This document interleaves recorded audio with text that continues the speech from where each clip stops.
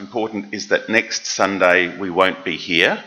We have our chapel in the hills, just out of Littlehampton at Shady Grove, and the service will be there next Sunday, starting at 11:30, not 10:30, followed by a lunch. So if you'd like to bring something for lunch as well, bring a plate, that would be lovely.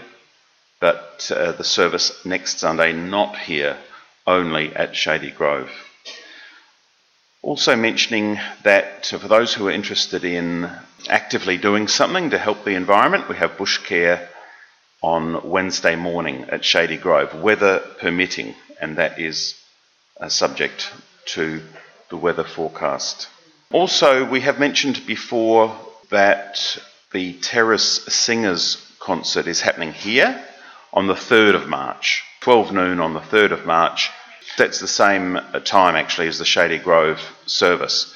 For those who aren't going up to the hills, can do something else instead and enjoy a wonderful singing concert here next Sunday with a Broadway theme. Margaret is a heavily booked musician in the prime of her career, and we do have an opening next Sunday, and that's why she'll be conducting the choir here next Sunday. I should also mention, so Monday week, 4th of March, there is coffee and company. So what was the Ruggers group, people who love their craft, can meet here for conversation Monday week. That's 4th of March. People can bring their own craft to work on if they wish. Now, an event happening immediately is the interfaith gathering. These are being held more or less once a month, and the one for February is this afternoon from 4 to 7 p.m. at the Colebrook Reconciliation Park, Shepherds Hill Road, Corinya Reserve. It will be in the notices, that in the email notice you received. But if you'd like to be there, Alan Edwards Senior, a Ghana Kokacha elder, will be presiding, and it's a BYO picnic event. Whatever you need to sit on, and food and drinks and so forth. But you're welcome there. And also, I've been really encouraging people to book for a public lecture by Professor Ilan Pappé, an Israeli historian and political scientist. He's speaking at UniSA North Terrace campus on the 7th of March. Details are in the newsletter email that people get, but I'm hoping that we'll get quite a few people going along and maybe going out for a drink, coffee or whatever afterwards to review what we've heard, but it promises to be an outstanding presentation.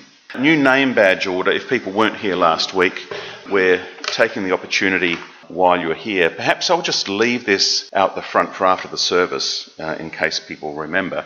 But if you'd like a badge, a lot of people have already recorded their preference for a little name badge, one of those little horizontal badges with name and logo. That's essentially it.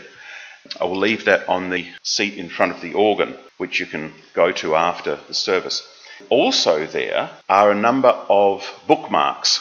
We're really very pleased with the way these bookmarks have turned out, and as a bit of public activism, what was suggested to us, we know we have one of our congregation who, when she returns library books, she leaves the bookmark in there for the next person to look at, or, leaves them in the library. People like bookmarks, so feel free to take some if you think you can use them and distribute a few. So they'll be on that seat next to the organ as well. Now, allow me to read this letter. For those of you who don't know, there are quite a few Unitarians in the UK, quite a few in the USA, and of course various other countries around the world, quite a few in Czechia, of all places. But the president of the US Unitarian Universalists, as they call them over there, has written a letter to all of the Unitarian Universalist congregations, and we're on the list. Now, as a group, we are not bound, we are free and independent, just as you individually are not bound, you are free and independent individuals. However, she wrote this to all of the Unitarian Universalist congregations, and I thought it was suitable for us to hear as well. from the Reverend Dr. Sophia Betancourt. This is a terrifying moment for our fragile world. As Unitarian Universalists, we share a belief that every human life is sacred, with no person more deserving of freedom and flourishing than any other. This is why it was critical that your Unitarian Universalist Association has reaffirmed our condemnation of the Israeli military's ongoing violence against Gaza, and join again with the growing chorus of voices across the globe urging immediate and total ceasefire. We offer prayers to all who are working to mitigate harm and stop the atrocities, and we urge Unitarian Universalists to listen deeply, especially to the voices of Palestinians whose lives and communities have been the vast majority of casualties of this war, and to think critically about the ways the United States is complicit in enabling this disaster to continue. With best wishes. Sophia's later. Let us have some music. Perhaps I'll leave that up there while Brendan and Grant play Here Comes the Sun. It seems like he is intent. Here comes the sun. Here comes the sun. I say it's alright.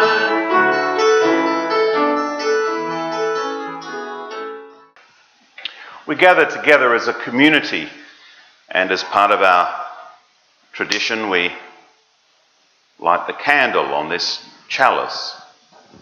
But we're not just a debating society or a cup of tea on Sunday mornings. We're people of a spiritual orientation coming together, and there is something special and precious about a group of people caring and growing together.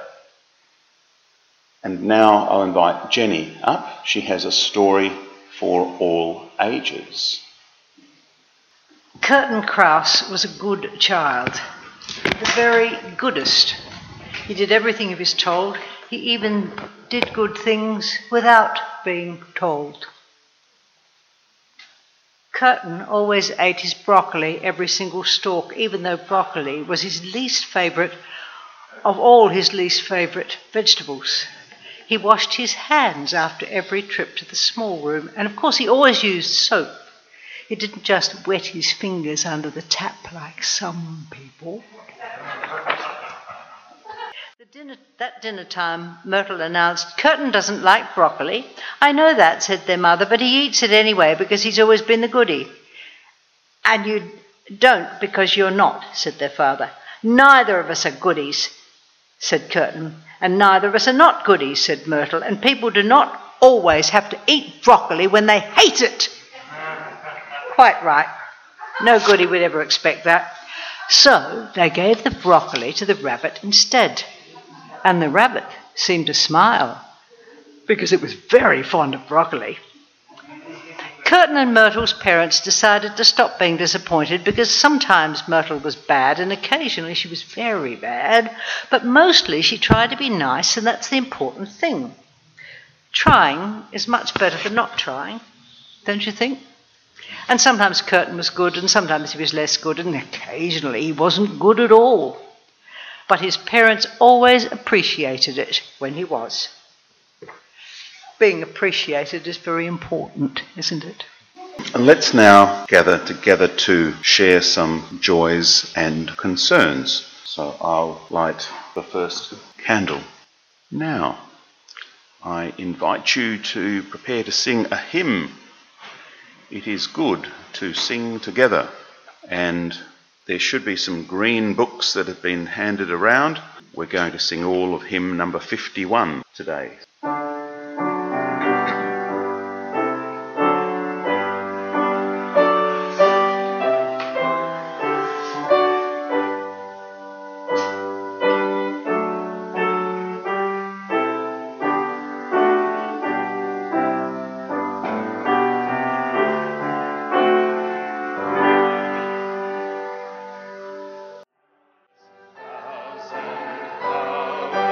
There is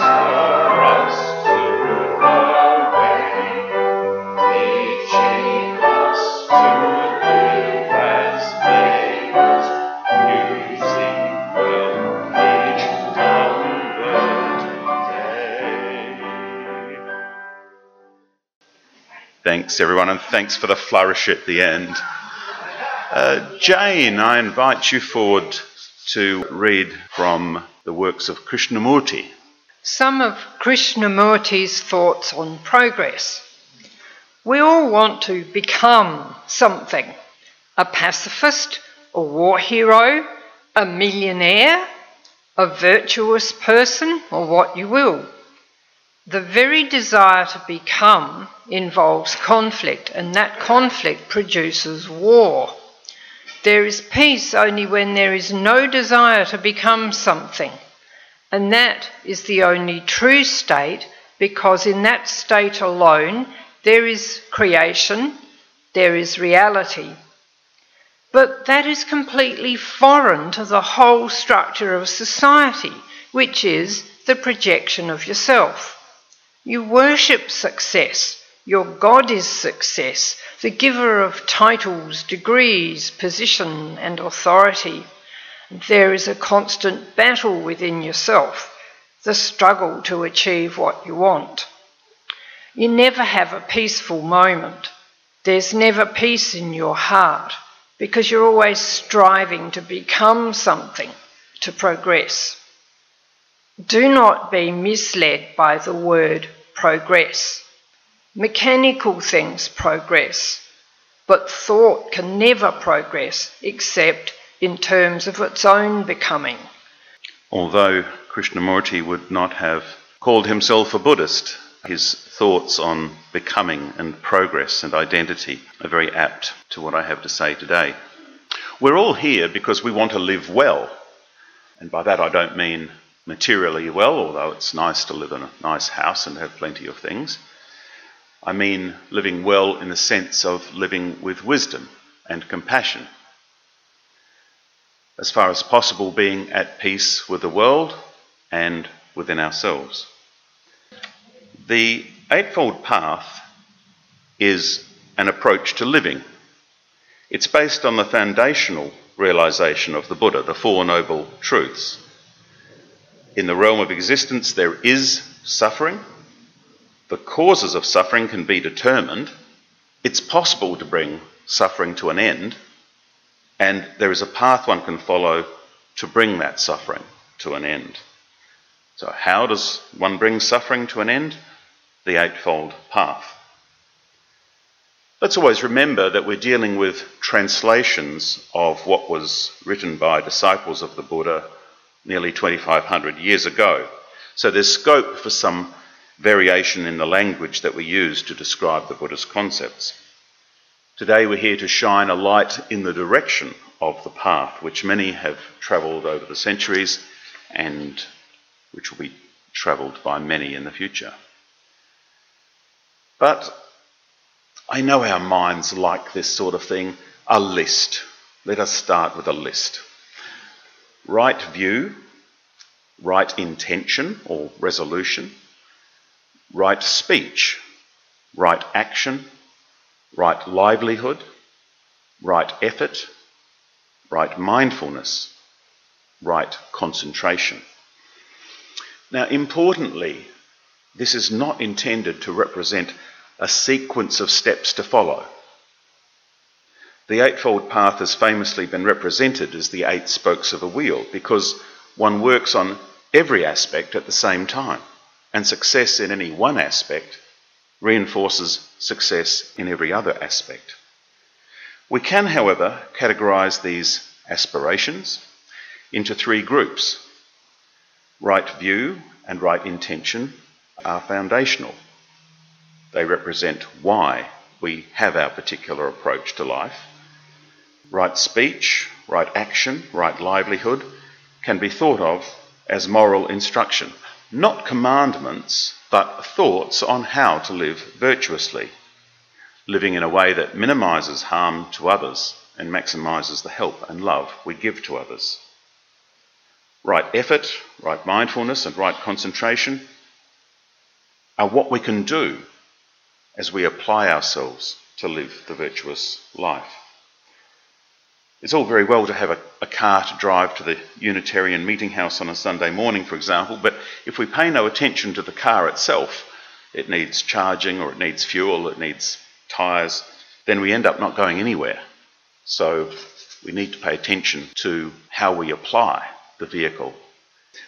Let's go back to considering the right view, what one could call right understanding. The Four Noble Truths are a starting point. If you want to be free from anxiety, and we all have anxiety, then we must ask, where does that come from? What is it that we're craving? What is it that we're after that we're not getting? And why do we have that craving? What is it that we want, or what is it that we don't have that we seem to need? Your framework for viewing the world has a profound impact on how you experience loss and suffering. You are not just a surfboard bobbing up and down on the waves. You are the person on the surfboard, and what you do has an impact on where you go. Usually, you can trace back anxiety to one of two things. Either sensual desire, some thing we want to do or have, or a conception of a particular identity that we have about ourselves. We tell ourselves we want to become successful as a certain kind of person. It might relate to a particular occupation, a particular relationship, or in some way wanting the approval of others. We could tell ourselves that we want to be the best at something, or we could tell ourselves that we are a victim of something. Maintaining any of these self-images takes energy and creates anxiety. And of course people can say superficially, well, I don't want to suffer. Of course, I don't want to be, I'm not a victim. But if we look at how many people relate to others in the world, it seems that many people do take on that victim identity. One can see immediately that a scrupulous honesty and self-examination is required. If you understand what's causing anxiety in your life, and you're committed unreservedly to letting go of what causes that anxiety, you need to be honest about the effect of your actions upon others and yourself. Are we really prepared to give up some of the petty satisfactions of the ego which get in the way of our real liberation? We all know that there's a certain satisfaction of the ego at giving the finger to another motorist on the road, somebody who's just cut us off, or slamming the door to express our displeasure. But none of these actions really free us from the source of the anxiety. That's within our mind. And it's not to say that we should never express ourselves when we're unhappy with the bad behaviour of others. The point is that we have to be scrupulous in looking at our own responses to understand the cause of our behaviour. Right speech. The meaning is fairly obvious, perhaps. To start with, speaking only honesty. Honest speech, though, can be brutally hurtful, so one must be careful. Courteous speech is good. One can express even refusal or displeasure without ever making it a personal attack on the other. And I recall one case of courteous speech taken to extreme. I was having dinner late one night in a restaurant on the River Nile with a prince and a number of others, as you do. And you know the Middle Eastern setup, that big round table, dishes everywhere full of food. And I remember offering a dish to the prince who was on the other side of the table, and his response was, "Much obliged." And I'd never really heard that used before. So I said, "Would you like some of this?" And not sure if he understood the language. And he said, "Much obliged." What I think of as a perfectly English manner, but anyway, it was a princely manner. The point is, he wouldn't say no for fear of offending. He didn't want the dish that was offered, and his answer literally indicated that he felt obligated to recognise my kindness in offering the dish. Much obliged. So he was really just saying what we say in Australia, no thanks. So maybe that's going too far, but the point is to avoid offence whenever reasonably possible. Those of you who were here last week might remember what the author of the letter from James said in the Bible. Let every person be quick to hear, slow to speak, slow to anger. A great forest can be set ablaze by such a small fire, and the tongue is a fire, a world of unrighteousness. I admit that in my other workplace, where I do more worldly work than I do here, I confess there have been times when I've been blunt or even severe in my remarks about the shortcomings of employee performance. Now, in some situations, honesty is required, and it's bound to cause some distress. Sometimes it is required, but the point is that if you realise that distress may be caused, it needs the greatest care. Let's consider the amount of time we spend in pointless grumbling, mouthing off about our preoccupations. Now, some degree of chatter is healthy in order to maintain a friendly, caring social environment. So I certainly don't want to discourage people from having a good chat over tea and coffee after this morning's service. We do that and we enjoy it, and it's a good, healthy thing. The point is to be mindful of how we use our speech. And of course, right speech goes beyond just avoiding hurtful language. Our communication with others is an opportunity to bring encouragement and blessings into the world. We have the ability to heal others, to ease their suffering through our speech. Is it true? Is it necessary? Is it kind? Good tests for what we have to say. When I was a somewhat misanthropic teenager, phase I was going through for about 30 years, at one point I was so disdainful of ordinary social chatter that when people said good morning to me at high school, I would simply pass by thinking how superficial. They're not really wishing me a good morning. I didn't have many friends at the time, I must admit. And I have come to appreciate that a certain amount of social lubrication is a healthy and good thing. One slide that I have presented here is just to reinforce those questions. Is it true? Is it not true? Is it beneficial or not? And will it be accepted? So it's that question of whether it's necessary to say something is about whether it's the right time and place to make that comment. If you want to see right action, certainly the Buddha explained that in great detail. And he highlighted 3 actions to avoid: killing, stealing, and fornicating. I should point out that the best translation I could find from the Pali, where these things were written down, in relation to the third of those, is rather do not exploit your passions. But most people have taken that as fornication. I guess it's the first thing people think of. And I must also stress that the Buddha wasn't coming out with prohibitions. He wasn't coming out with thou shalt not. But he certainly was explaining that if you let your passions run freely and indulge in the tendency to do these things, there will be consequences, and they will not be healthy. They will not allow you to progress to enlightenment. If you want to see a slightly longer version of the same rules, you can have a look at what Moses came up with when he took those tablets. So, you've seen them all before. I just want to say one more thing about fornication, and that is, especially these days, let's say post-1960s, a lot of people might say, well, what's wrong with a bit of fornication, a bit of fooling around? But there are plenty of examples where you can think of sexual relations which can result in hurt or even trauma. Adultery, sex with people who aren't fully able to consent at that time, and the list goes on. The real challenge is always to understand the motivations behind such actions. Do they stem from lack of respect for others? Do they stem from indulging in our desires?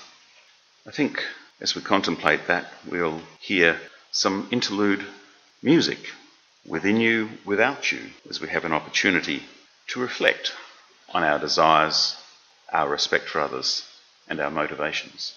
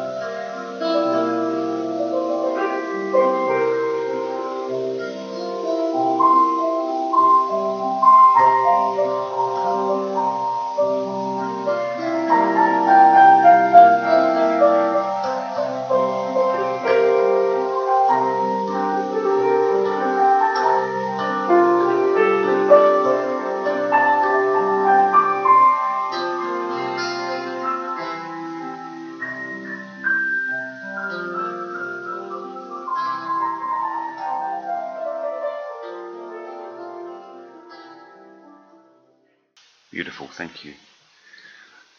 Now, I was, in a sense, going through a list, even though I said it's not actually like a list. It's more like spokes on the wheel. But we were up to right livelihood. Now, I won't say much about this, not just because most of you are retired, but because it should be fairly obvious. The point is not to engage in work which may diminish another person's health or self-respect or consciousness. So if you avoid dealing in drugs or doing violent things for a living, you're probably going to be okay. The point is, once you've chosen an occupation, whether it be at home or outdoors or in the office, then it is a matter of carrying out your duties with right speech and right action. The last three spokes of the wheel, effort, mindfulness, concentration, go together in a way. They all relate to how you apply yourself to the life you lead, what you do in order to make progress. Even if you have a clear understanding of the world and yourself, you agree that it is right to ensure your speech and actions are beneficial, are you really making enough effort?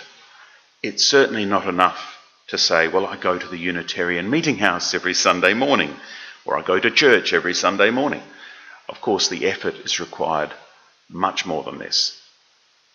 In fact, the goal is to be conscious throughout the day of how we are carrying out our duties, how we are not only interacting with others, but how we are dealing with our own thoughts that are constantly emerging. There are a couple of techniques which can help. Before you go into a conversation or a planned activity, you can mentally prepare yourself and have a firm intention to speak well and do well by others and yourself. Correspondingly, after a conversation or an activity, you can take a moment to reflect on your contribution. Was it as beneficial as it could be? Were you as positive and energetic as you could be? And if not, why not? Perhaps there's some internal problem, a blockage, an anxiety that you can reflect upon and resolve. Most of you, but perhaps not all of you, would remember what bookends are. L-shaped little structures that could stand on either side of a row of books on the shelf so they don't fall over at the end. These days they might be a historical relic. I must say, when we purchased an apartment, the real estate agent told us that the previous owners had had a massive bookcase on the wall, but they'd told them to rip it out. A wall full of books. She was quite disdainful and didn't realise that the first thing we did would be to put up bookcases for all of our books. So I'm sure most of you can appreciate what bookends are. But this is a metaphor for previewing and reviewing our conversations and activities.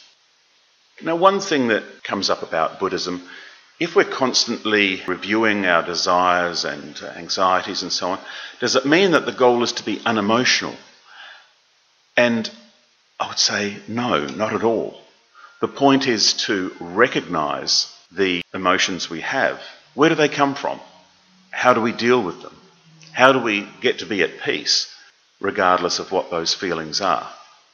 Maybe in the future we get to a point where we don't have such strong emotional reactions to things that happen in the world around us or emerge from within us. But for the time being, it can cause as much of a problem to try and block out feelings as it can be to just let them loose. Talking about being present with people, mindfulness. I must say, for some people, it's like there's a little tape recorder inside their head. And when they're talking to someone who mentions a particular topic, they have a story. They have some memory about that topic, and it's like a little click on the play button, and they come out with their story. And it's usually that they've done something bigger, longer, better, whatever. When that happens, it's an example of not really being present. It's an example of not really being mindful. So when we talk about mindfulness, it's not drifting off into outer space. It's actually being fully present and authentic with people. It reminds me a bit of the time that I was on a parliamentary committee, and I was sitting there reading the newspaper through the proceedings. And a member of parliament next to me, no friend of mine, facetiously said to me, "You must be very smart. You can read the paper and listen to what's going on at the same time." And without looking up, I said, "No, I only do one thing at a time, but I'm able to alternate my attention very quickly from one thing to the other." Yeah, he didn't appreciate it. Look, I've been going on for a while now, probably stretching the limits of your mindfulness. So let me just mention that final spoke, even though it's not a list. Right concentration. In a technical sense, this refers to the ability during meditation, or maybe in life generally, to be 100% focused on a single point. It may be an external point, such as a dot of light or a candle or an icon, or it may be something internal, an image in the mind, or even a concept. But in everyday times, it's closely aligned to mindfulness, being present and authentic with people, without being dragged into the recesses of our own mind with our own neuroses, our own anxieties. Once again, I'll say that all of the 8 paths are connected. They reinforce each other. So if one is able to bring oneself fully present to a situation, it's more likely that there will be right speech and right action. If one practices right speech and right action, one's life will be less cluttered with problems and anxieties, allowing greater mindfulness and concentration, let's say, on higher things. Now, in relation to all of these last 3 paths, these spokes of the wheel, effort, mindfulness, and concentration, I must say meditation helps. And it's one reason why we've introduced a meditation class here once a month. The thought of coming along... Oh, sorry, wrong slide. Yes. That's it.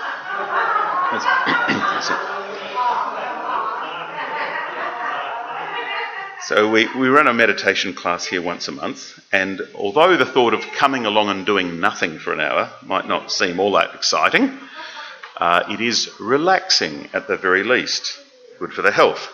For those interested in developing these healthy behaviours to which I've been referring, meditation is very useful indeed.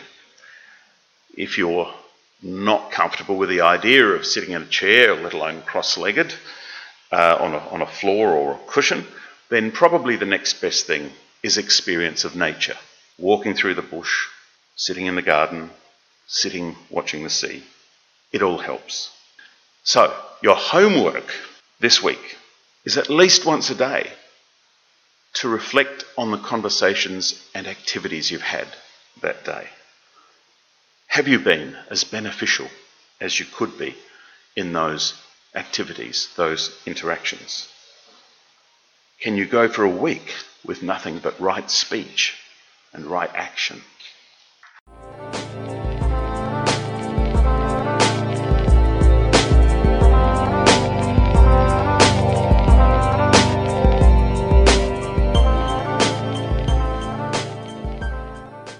We hope you've enjoyed this Expanding Horizons podcast.